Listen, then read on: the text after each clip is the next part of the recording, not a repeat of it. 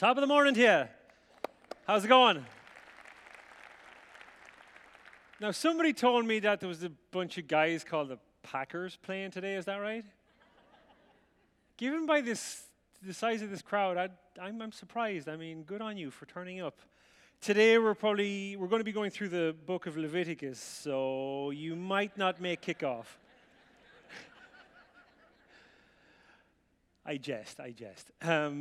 It's an honor, a privilege, and a great pleasure to be here. We landed at 6 p.m., not last Friday, but the Friday before, and we made a beeline for Culver's.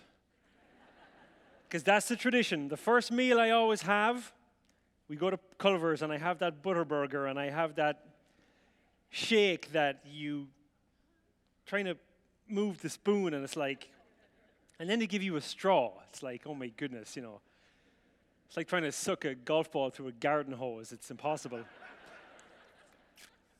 But I mean, America blows my mind because it's so big. And there's so much choice when it comes to stuff. Another staple in my trips here are breakfasts at the Machine Shed. Who knows the Machine Shed? Go Shedders. And if they were an NFL team, I'd get behind them.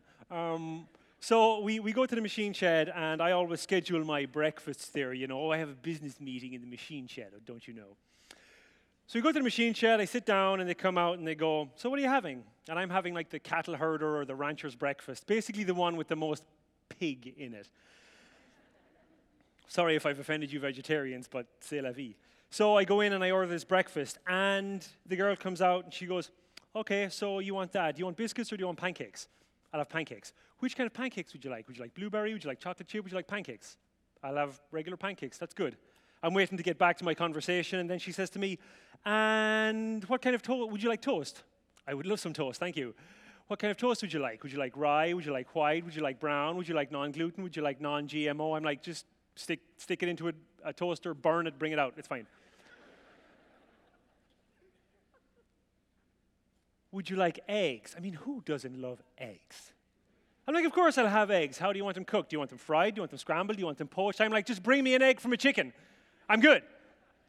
Half an hour later, of course, everybody who's from America goes, I'll have this, with this, hold this, keep this, boom, job done. So it's been an experience here, but this is like my 4th time back in Appleton, and I really love it here because I feel like the heart of the people is like where I grew up in Ireland. People are very neighborly, they're very friendly. There's just a real sense of community and kind of laid backness that I appreciate. So thank you for welcoming us the way you do. So I grew up in rural Ireland in a place called County Offaly, which is in the Republic, and it's right in the middle. And I guess the equivalent would be, I don't know, Nebraska here. It's like kind of isolated, and I don't mean to offend any of you Nebraskans. If you're here, there's probably a good reason why you left, but Where I was growing up, the saying was that the only good thing in the village where I lived was the road out of there.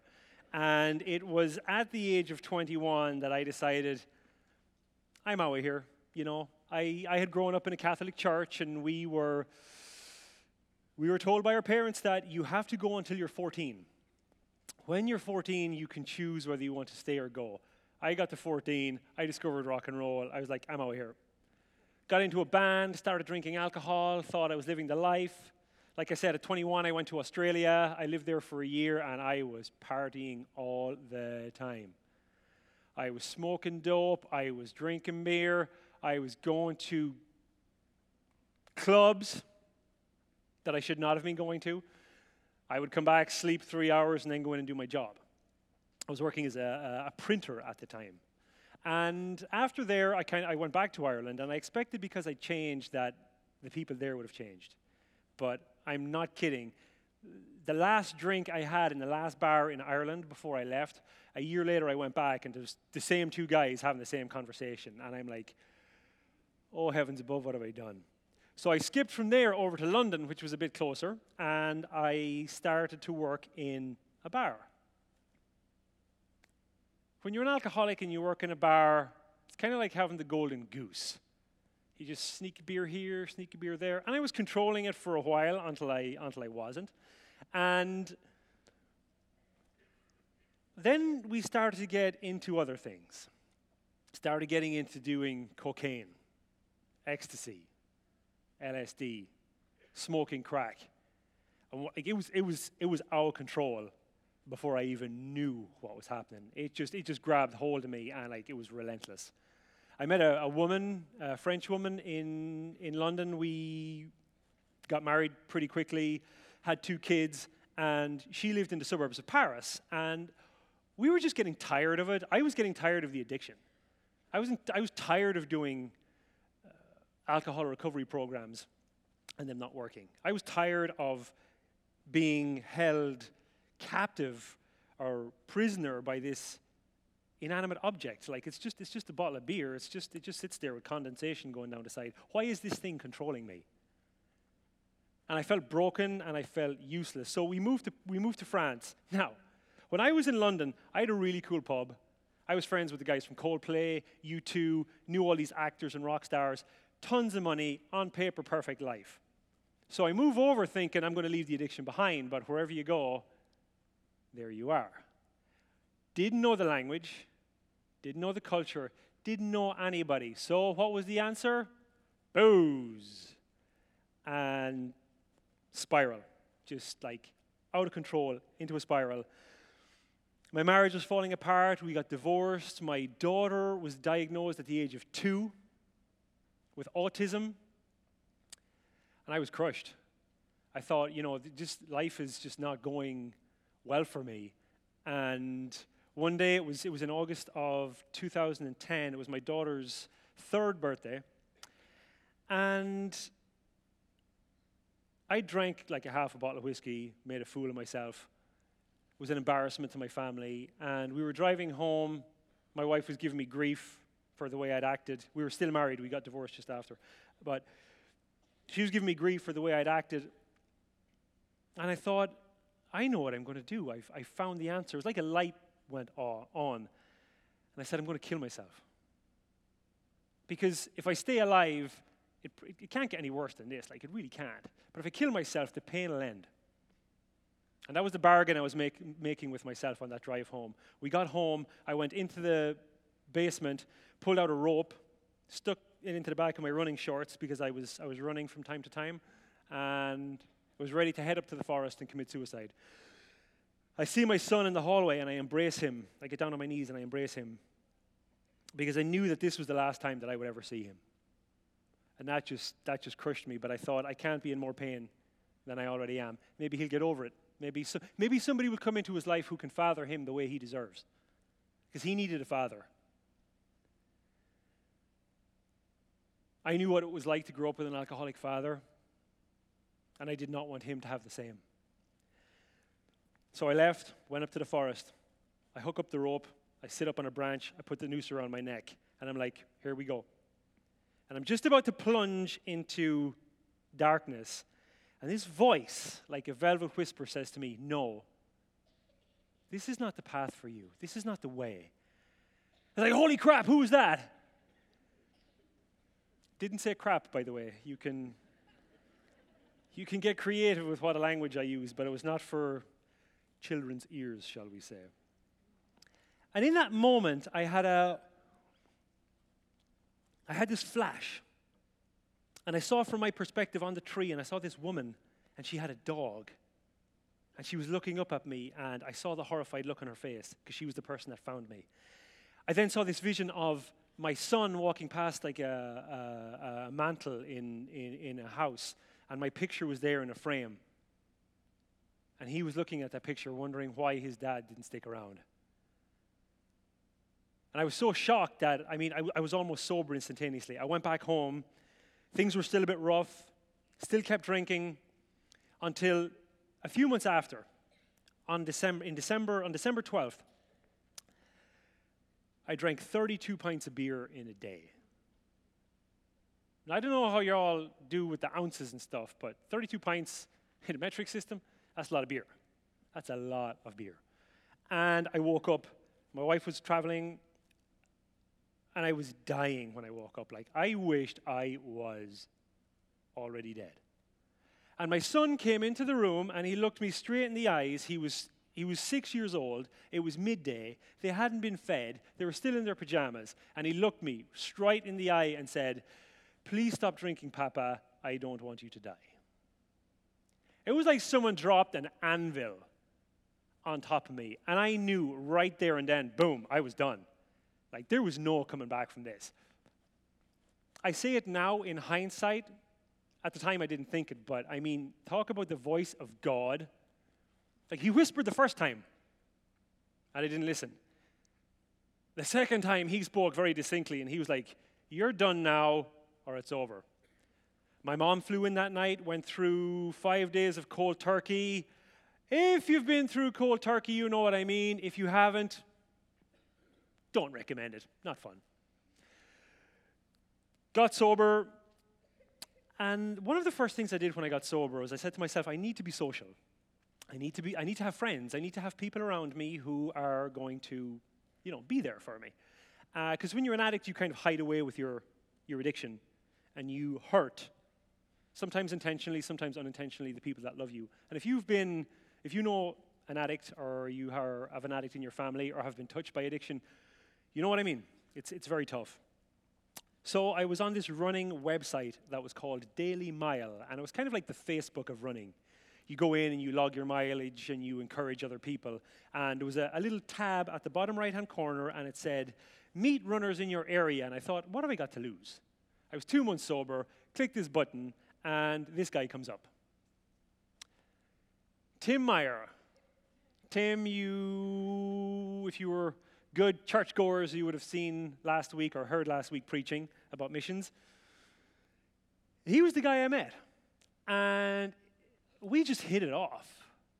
He was really, really relational. He was fun. He liked the same music I liked.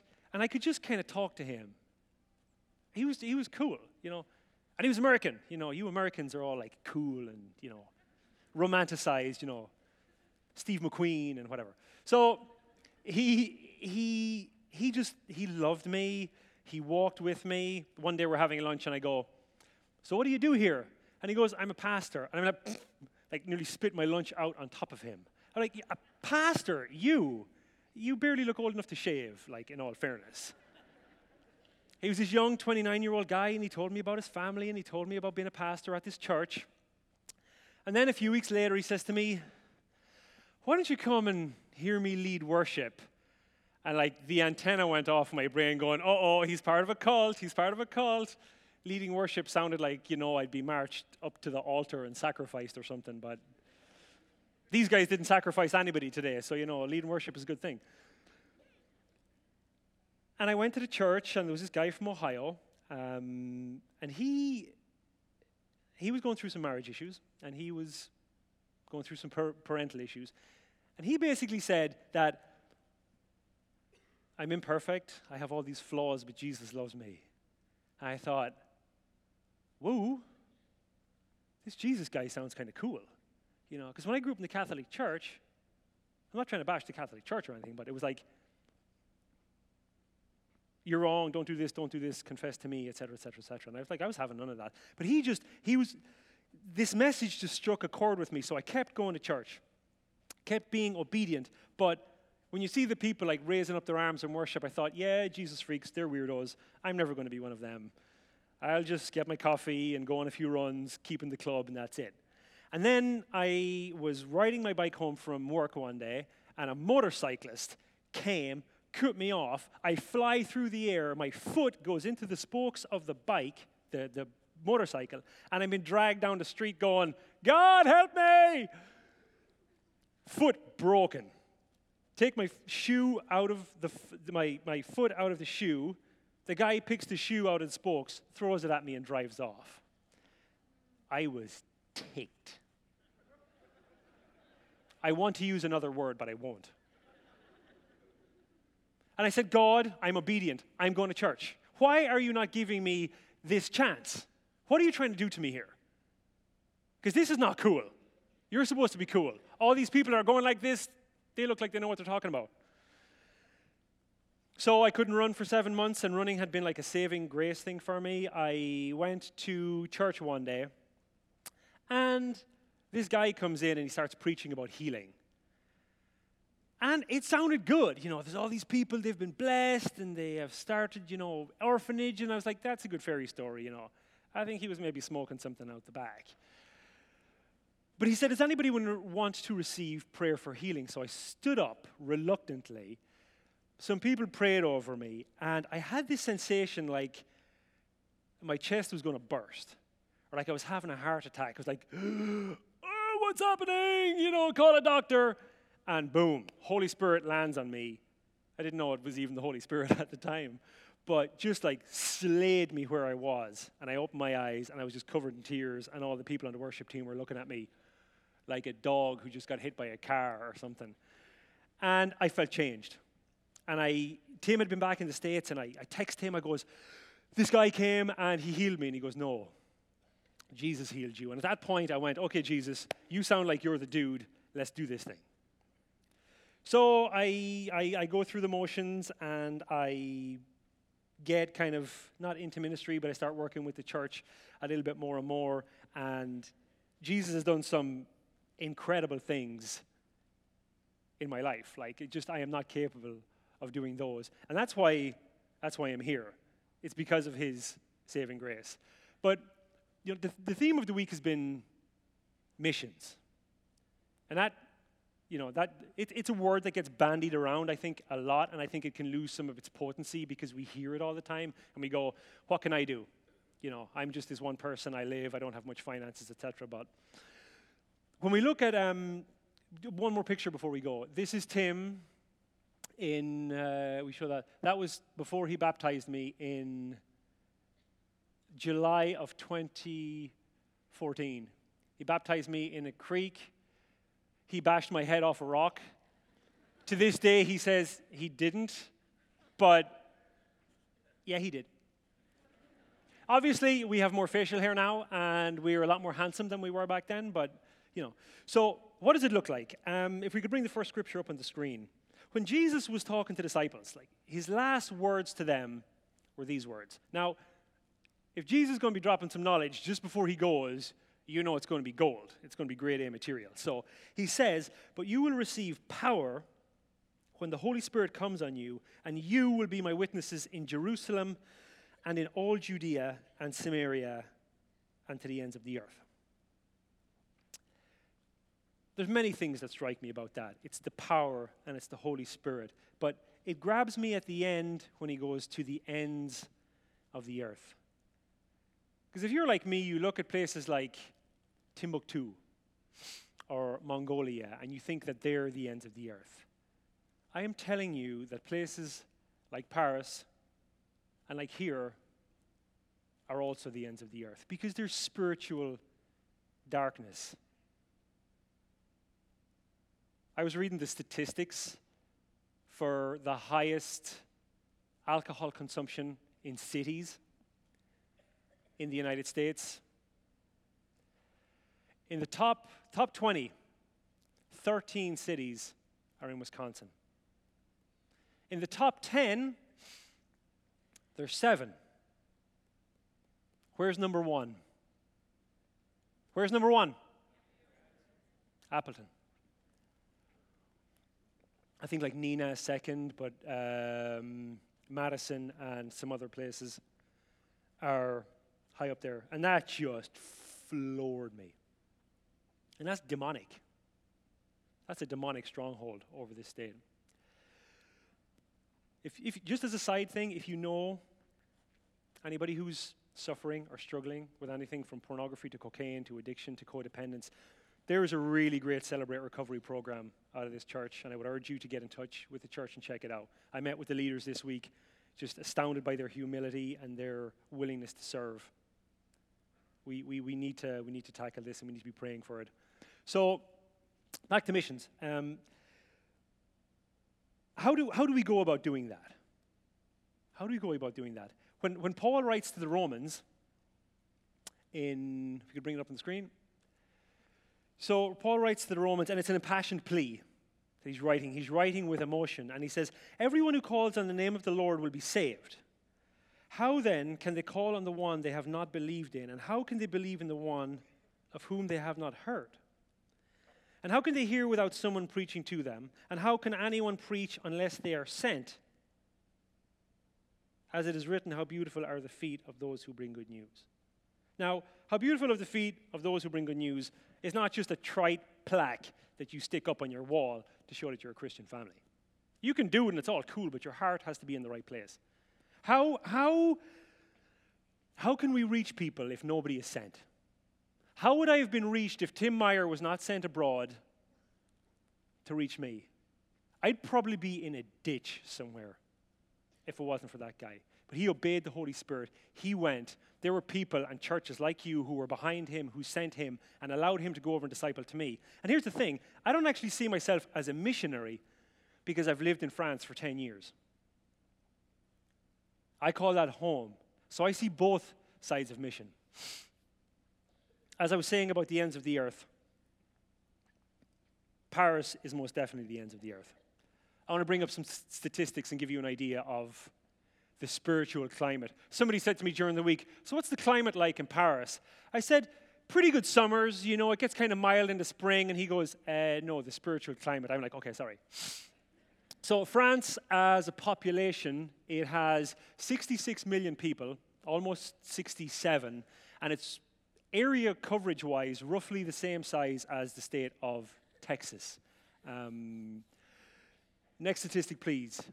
There are 30,000 registered mediums and spiritual healers, which is more occult workers than there are registered pastors. You think about that a second. 30,000 people are making a living and working as mediums, spiritists, astrologers, faith healers. The French are way into that stuff. Way into that stuff. France is like what we call it Catholic atheism. Their Catholicism came, it didn't work. It didn't work. And what you have is you end up with a secularism being the religion. When my kid went to his first public school, he had to sign a statement pledging his allegiance to the state and that there would be no outward, visual of wearing a cross. Muslims can't wear headscarves. Secularism is the religion. Next statistic, please. Half the population believe in faith healers. 33 million people believe in faith healers. Next, please.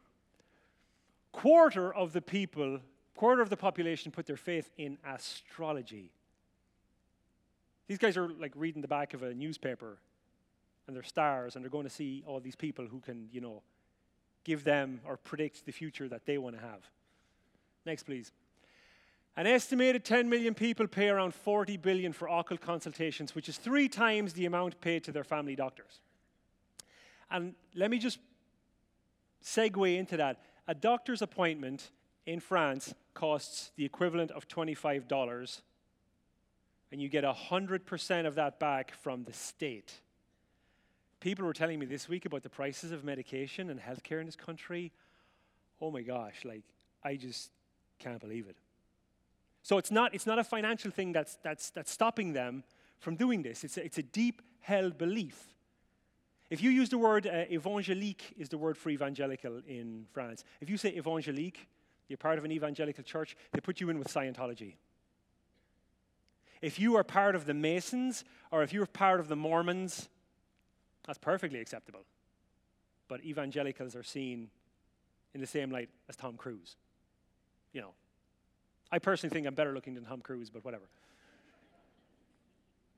The last statistic that is probably the most worrying and that you should be on your knees praying for every single day is the average French person eats 500 snails per year. If that don't drive you to the cross, my friends, nothing will. I've eaten some weird things in my time, but when they get the machine shed franchise in France, I'll be first in the queue. We have Chipotle, so we're getting there. We're working on it.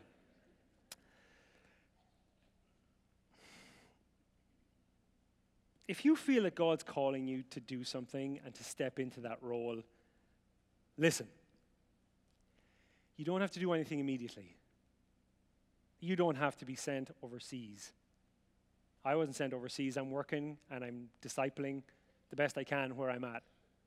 Because we need both. We need both. We need the sent ones, and we need the ones who work in our towns and in our communities. And there's opportunities everywhere. Sometimes you have to get outside the bubble, and you've got to get outside the comfort zone, and you've got to dive in, because relationships are messy. But man, if you go the distance with somebody and you are pouring into them, it could mean the difference between a life with Jesus or an eternity surfing the lake of fire. This is serious stuff. Don't let your situation, don't let financial difficulties or worldly barriers get in the way. If he calls you and he blesses you, he's not going to unbless you. I have not been to seminary. I always say ceremony. I've never been to ceremony. Seminary. I have not been to seminary. I have limited training. I finished high school. I don't have a degree. I have nothing. But I didn't let that get in the way, because I knew God had, like he said on that branch, a different path for me and a different way. And it's only been by being obedient and listening to where the Holy Spirit is prompting me to go have I got to where I am. And if you're here and your take home is, if you're here and you're going, what's the take home? What do I do with this? What's my mission? The mission is Jesus. Unequivocally, undeniably, the mission is Jesus. He's the one who breaks the chains. He's the one who breaks the addictions. He's the one who breaks the strongholds. He's the one who orphans. He's the one who fathers the orphans. He is the one who redeems everything for us. He can heal the sick. He can break generational sin. Amen? Amen. Are you with me, people? Yes. He can save a wretch like me. He can do anything. Because like I said before, I thought that was it. That was the limit. I was done. I was dead. He redeemed me. And I want to close with a story of him redeeming another thing in my life that I never saw coming. When I really put my faith in him and started walking in step with what he was doing in my life, I naturally started to think about my family. My father's 81 years old. He was diagnosed 2 years ago with Parkinson's disease, and I felt the clock ticking. I don't want to be without him. There's unfinished business between us. He was an alcoholic. He was aggressive from time to time. I was then an alcoholic. I rebelled. I hurt my family. My family hurt me.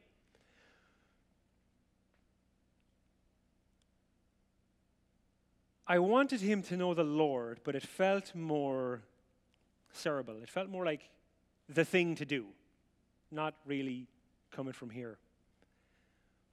So we planned to go over and speak to him. First time we were going to go, something came up. We couldn't go back to Ireland. So it's not far. I mean, Ireland to France is like a 1.5 hour flight. The second time we booked flights for a wedding. My cousin was getting married, and I was like, this is the time. September 2016, this is going to be the time. A week before we leave, or 2 weeks before we leave, we get an email from the company, the flight company, going, your flight has been cancelled, so tough. There's no other options the day before or the day after. So the kibosh got put on that, and then in late January of this year, sitting at home, doing my thing, Holy Spirit says, go. Val's in the next room like, Val, we're going to Ireland. She goes, yeah. I said, yeah, the Holy Spirit said. She's like, okay. I should actually use that sometime if I want to get my own way, even if the Holy Spirit didn't say it. I would never do that, sweetie. I love you too much.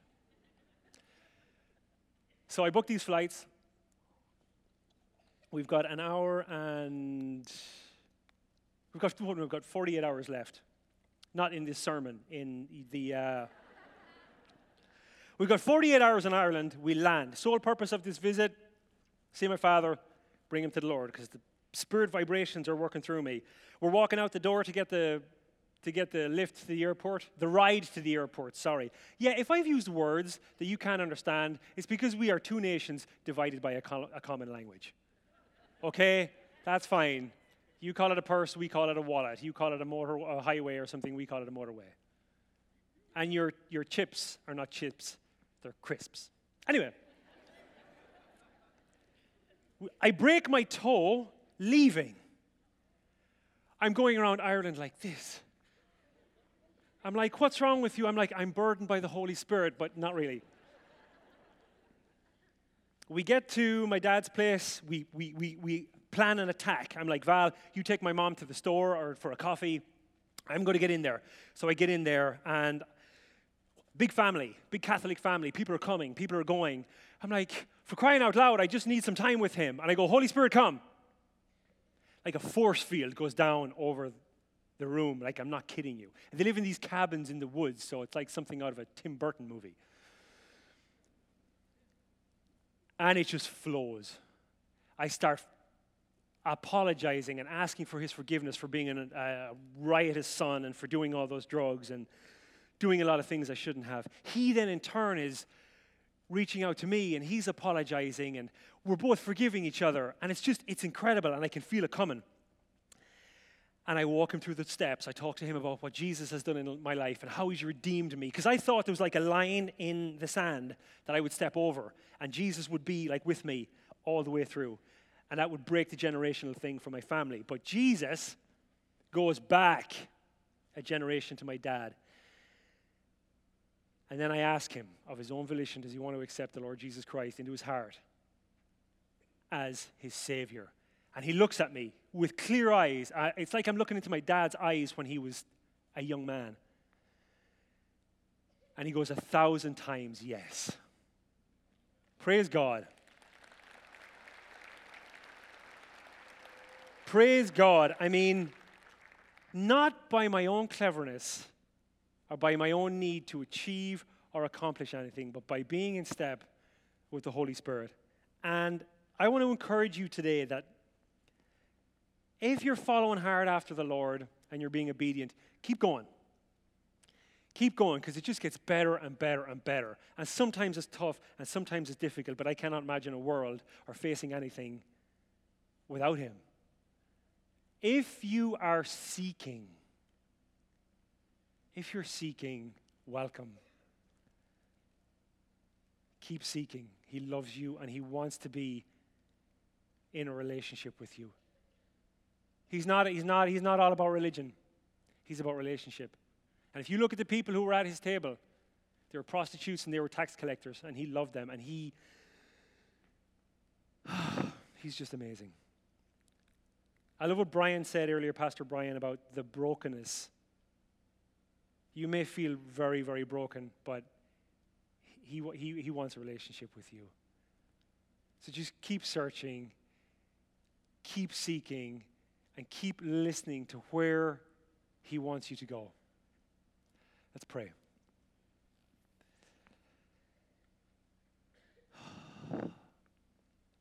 Thank you, Lord. Thank you for your redemption, for your grace, for how you want a relationship with us. I pray that your Holy Spirit would manifest its presence in the lives of these people, and we break off anything that is not of you. We drive out the enemy in the name of the Lord Jesus Christ. And we ask you, Lord, to guide us, that we would have the wherewithal to follow and the discernment to know